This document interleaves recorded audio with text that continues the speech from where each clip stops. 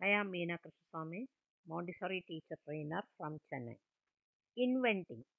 In that, today I am going to deliver about imagination, limitations, and bookmaking. Imagination. Only your child has collected relevant information by asking and answering questions. He is ready to use his imagination to develop solutions to problems. A good way to begin thinking imaginatively is to create alternate images of or change the words used for a tool or problem area.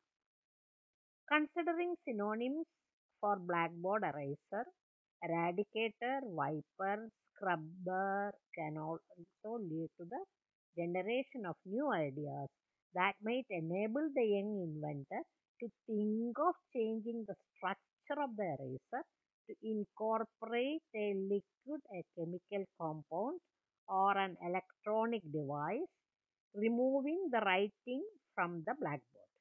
He realized that he could not focus on only one aspect of the problem.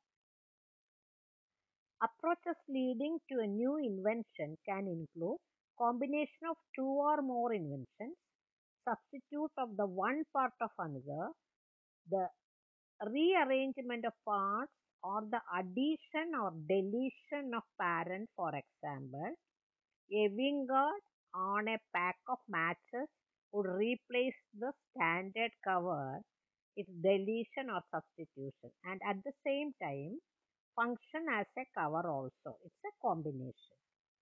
Limitations.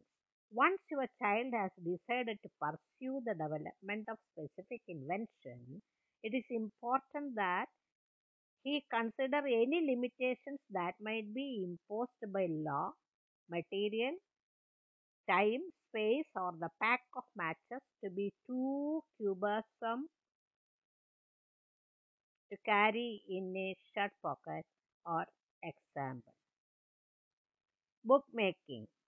Making books or booklets at home is an ideal activity for gifted children of all ages and their parents and offers unlimited opportunities for family togetherness.